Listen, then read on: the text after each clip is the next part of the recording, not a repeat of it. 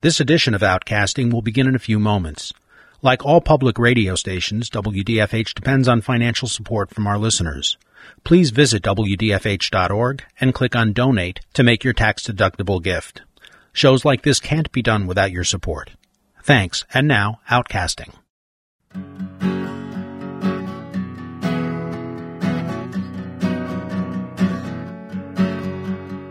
This is Outcasting, the Lower Hudson River Valley's only youth-run radio show, dealing with LGBTQ struggles, triumphs, lifestyles, and favorite Jersey Shore characters, where you don't have to be queer to be here. Outcasting is a production of Westchester Public Radio, WDFH FM 90.3 in Ossining, New York, and on the net at WDFH.org. Hi, I'm Morgan, and on this edition of Outcasting, we're discussing healthy LGBTQ relationships. Hi, I'm Juliana. Today on Outcasting, we're speaking with the Domestic Violence Education Prevention Program, or DVEP team, from My Sister's Place in Westchester. We have Christine Poplowski, the DVEP Program Coordinator.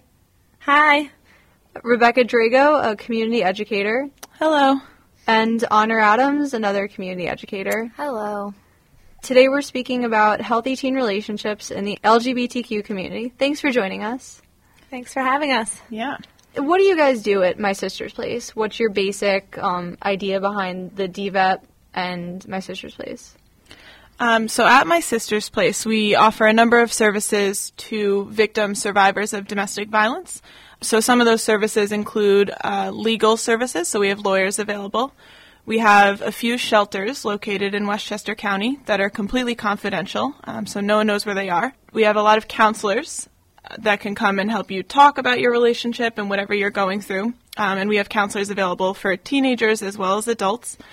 We have support groups, and we have an immigration office. So we have folks that can help you navigate the immigration system if you are sort of a victim of domestic violence as well as dealing with immigration issues. What we're part of is the DVEP program, which is Domestic Violence Education and Prevention. And that means that we go into high schools and some middle schools all over Westchester County and talk to teens about teen dating violence and preventing teen dating violence. What do you think is a healthy relationship? How exactly do you define what's a healthy or an unhealthy relationship? Yeah, it's a great question. At My Sister's Place, we've sort of defined a healthy relationship as having three key components. So those three key components are respect, equality, and safety. So if you were to think of respect in a relationship, what do you think that would look like? How would one partner treat another partner with respect? Well, for me, respect in a relationship it goes like hand in hand with the equality part. If both parties have the same say in issues, and if not one of them feels like they're above another because of how much they make or like their status in society or anything like that. So that's definitely what respect.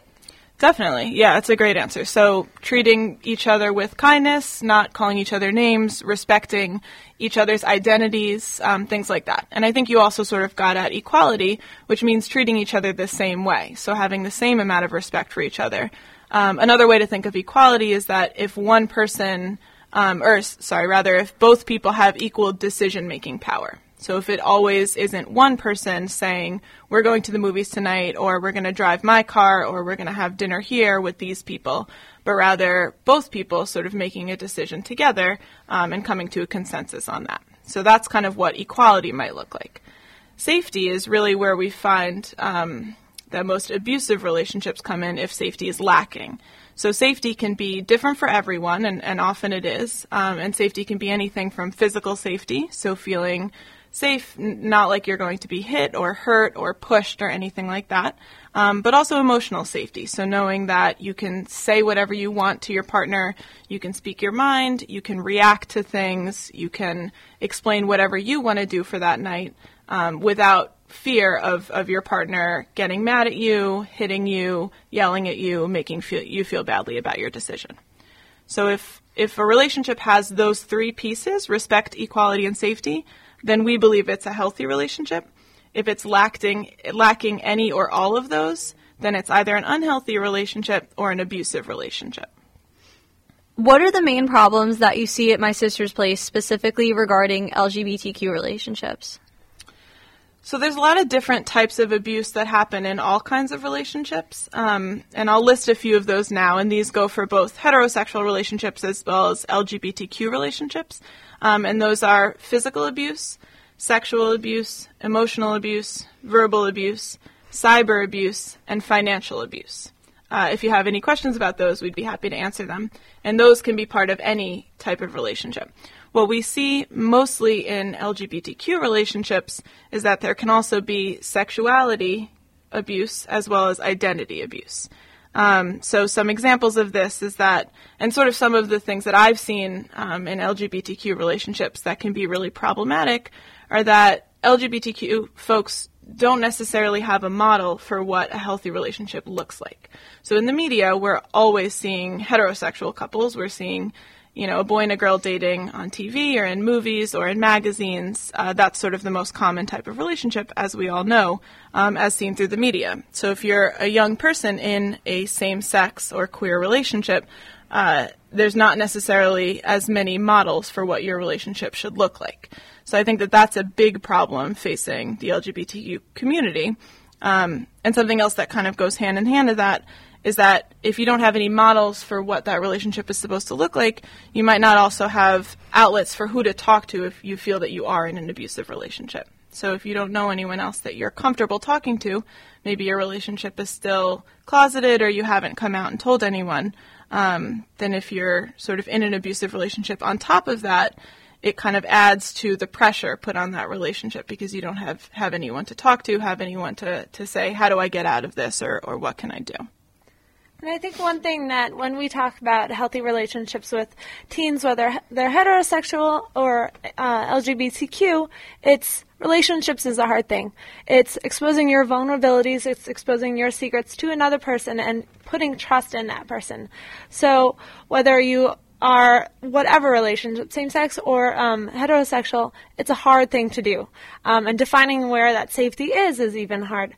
So I think Rebecca is completely right that not only do we not have models in our media and our society that are necessarily showing us how to do it, but what our media and society exposes us to in relationships.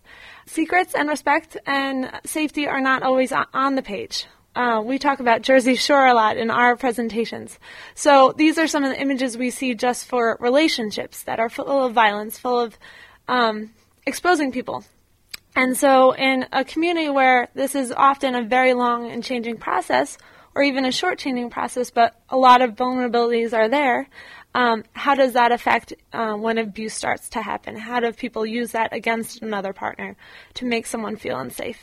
So that's a lot of what we see as well. That's kind of secret sharing before it's ready to be shared.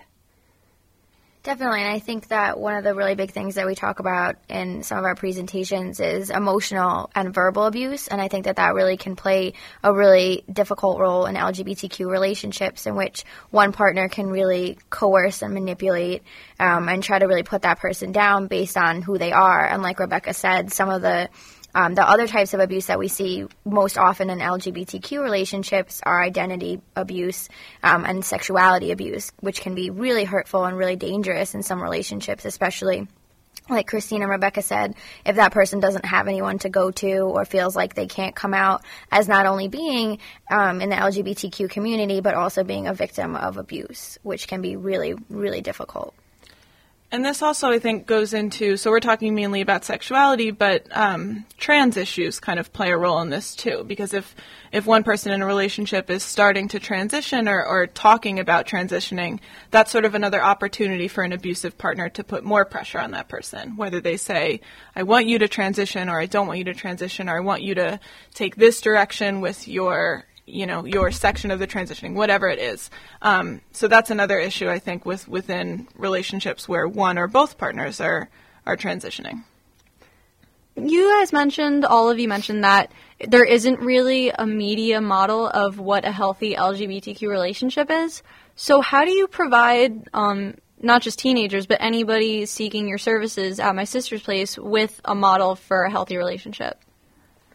So I think one of the ways that we try to do it in the presentations is kind of like Christine said, by showing what we don't think is a really healthy relationship and kind of picking that apart and saying these are the qualities in those relationships that we find so unhealthy. What are some ways that we could really kind of change those or see those and recognize those in the media?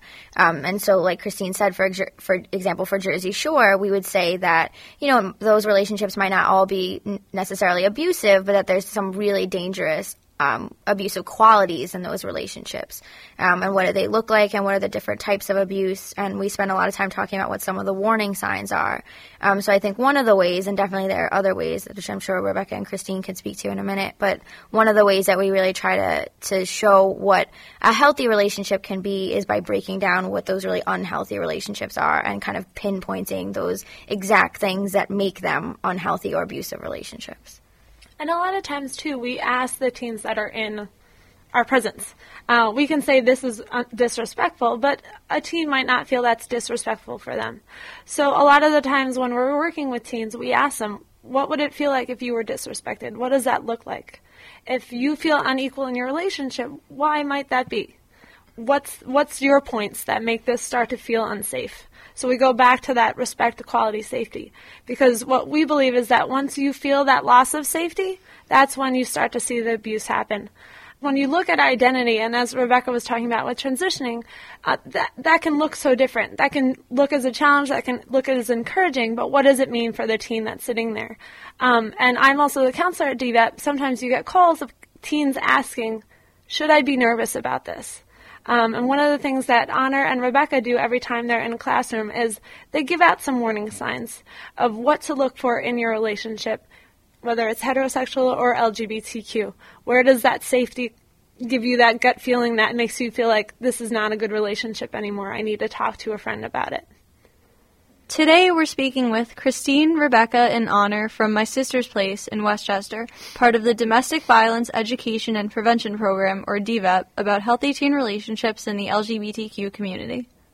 You guys were talking about, how teens ask, what should I worry about? Well, what are some things that teens should worry about in a relationship? What are some specific signs of an unhealthy or abusive relationship?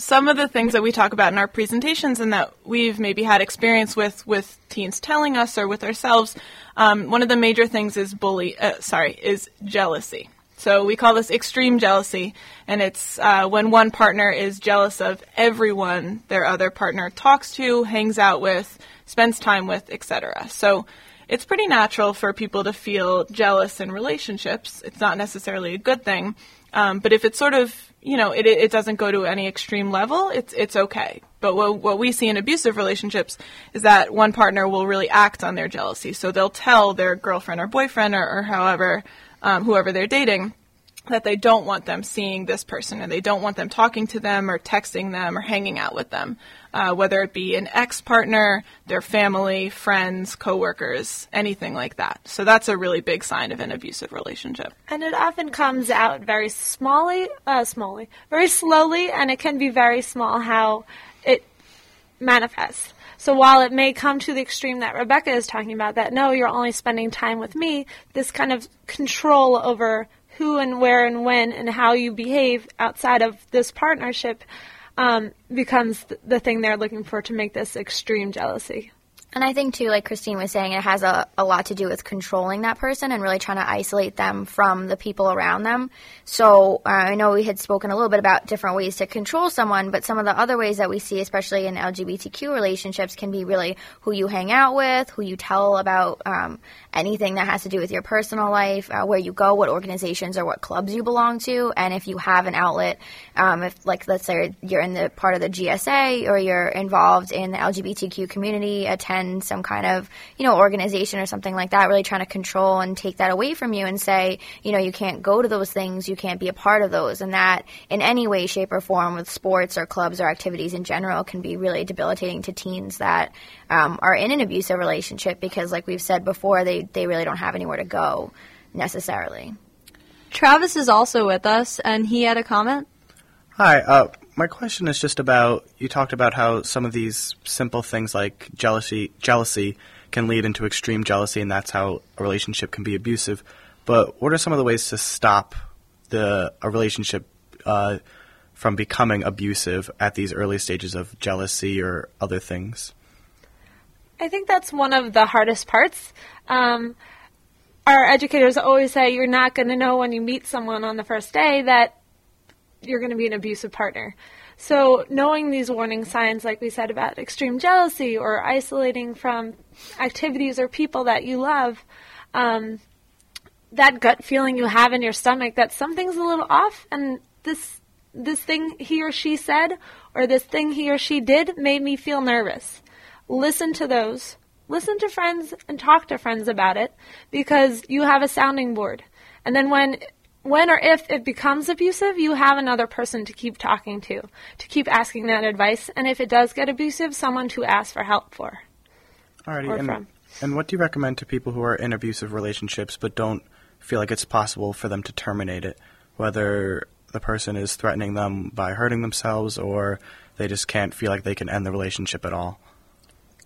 So that's a really great question. It's a question we hear a lot, not only in our teen presentations, but just in talking about domestic violence in general. And I think one of the really key things that we like to say about My Sister's Place is that we're a victim-based organization, which means that if someone calls and says, I really want to help my friend, I really want to help this person in my life, we really, really believe that the best way that that person could leave an abusive relationship is by their choice, is by them doing it themselves. And I know that sounds like such a tough concept because having seen these relationships, I'm sure Christine and Rebecca can agree that just hearing about these relationships is just so taxing on you and on what you do in general. And, there are points when you kind of just want to say, just, leave. Why don't you just leave? But we do spend a large majority of our presentations talking about why it's not so easy to leave. That said, I think that it's so important to really have a strong, and Christine said, sounding board or support system in that victim, that person's life, that they would be able to feel strong enough to want to leave that relationship on their own. And for teens especially, it could be one of the first relationships they're entering. So it's a decision they made on their own personal choice and bias. And especially in an LGBTQ relationship, you're making a very positive statement about your identity. So when you make that choice and you find out it's not the best choice, or you might be being abused and you still love this person, sometimes it's really, really hard for someone to say, I made the wrong choice, or how is this person hurting me and I still love them. So I think the best thing we can do is be friends and listen to them, because it takes a long time for someone to leave, and just making sure they're safe. When teens call me for counseling through our hotline, which we can tell you more about, it's 1-800-298-SAFE. People call, a lot of the times they're finding out what they can do. Most of the times I would say kids don't want to leave right away, or they don't know what to do. So the first thing I ask them is, are you safe right now? What does safe mean to you? If you are questioning whether you're safe, who do you have to ask for help? And do you feel okay calling them for help right now? So that's the best thing you can do if you're in a situation, is ask if I'm safe. If I don't feel safe, but I still love this person, who do I set up? What friend do I call if it becomes unsafe? Yeah, and I would say that as a friend, something that you can really do is give that person some options. So Christine sort of mentioned this, but let that person know that there's a hotline number to call, there's people to talk to, there's guidance counselors and teachers and people available for that person who's being abused to really get help in whatever way they need. Because oftentimes what victims of domestic violence or teen dating violence feel is that they feel powerless. They feel trapped. You feel kind of stuck wherever you are. So having options, having ideas of what you can do when you're ready, that's a really, really big thing for that person. And one thing I would just ask as teens out there, because you're going to be the ones that are the first ones who hear about this stuff, because teens talk to teens before they talk to an adult. So listen to them before you react. Because if I was someone who said, I'm not sure if I'm in a good relationship, and I come to someone and they immediately want to hurt the next person or make me get out of that, and I'm afraid, that might be something that makes me stop talking to you. So you want to be that friend who keeps talking to the person who's being abused, or being an open door for them, because eventually they will ask for your help and they'll get out of that situation, hopefully. Today we're speaking with Christine, Rebecca, and Honor from My Sister's Place in Westchester, part of the Domestic Violence Education and Prevention Program, or DVEP, about healthy teen relationships in the LGBTQ community. Also here at Outcasting, we have David, one of our Outcasting members, and he had a question. Earlier in the interview, you mentioned two types of abuse that are common among LGBTQ relationships, which are identity and sexuality.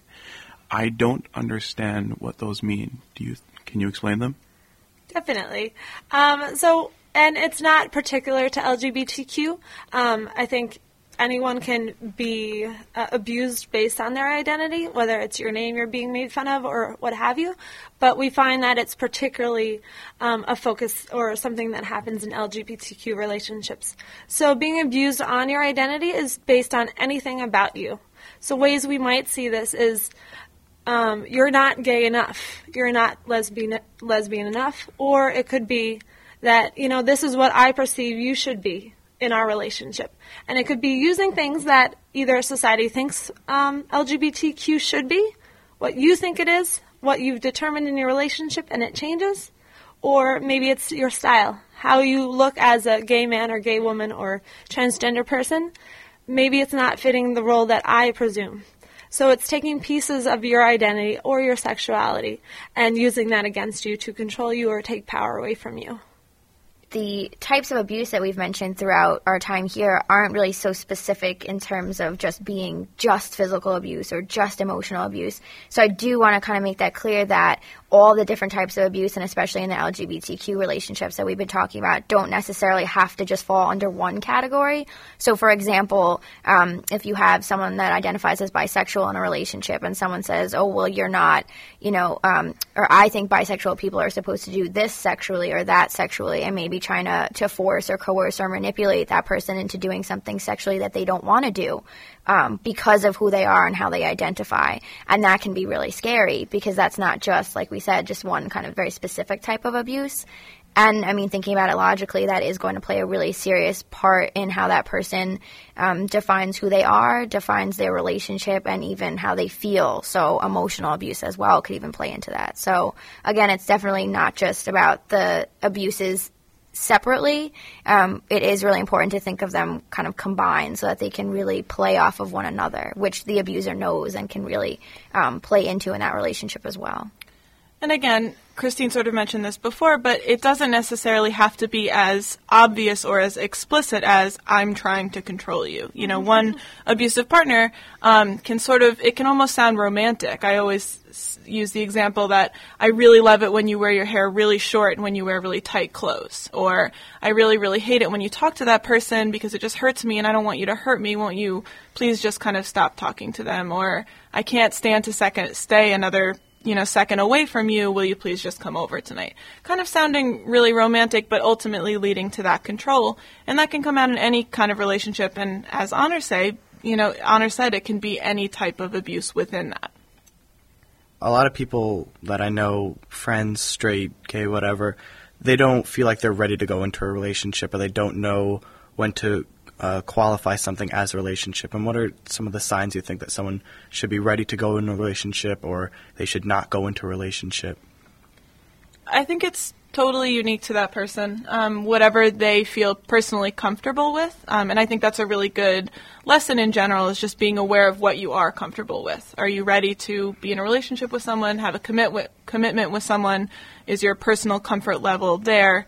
And then if you believe that you are ready for that, looking at that respect, equality, and safety that we feel are, part of every healthy relationship, and making sure that your level of respect, equality, and safety are all being met within that relationship. So I think it's pretty unique to that person and then to that couple.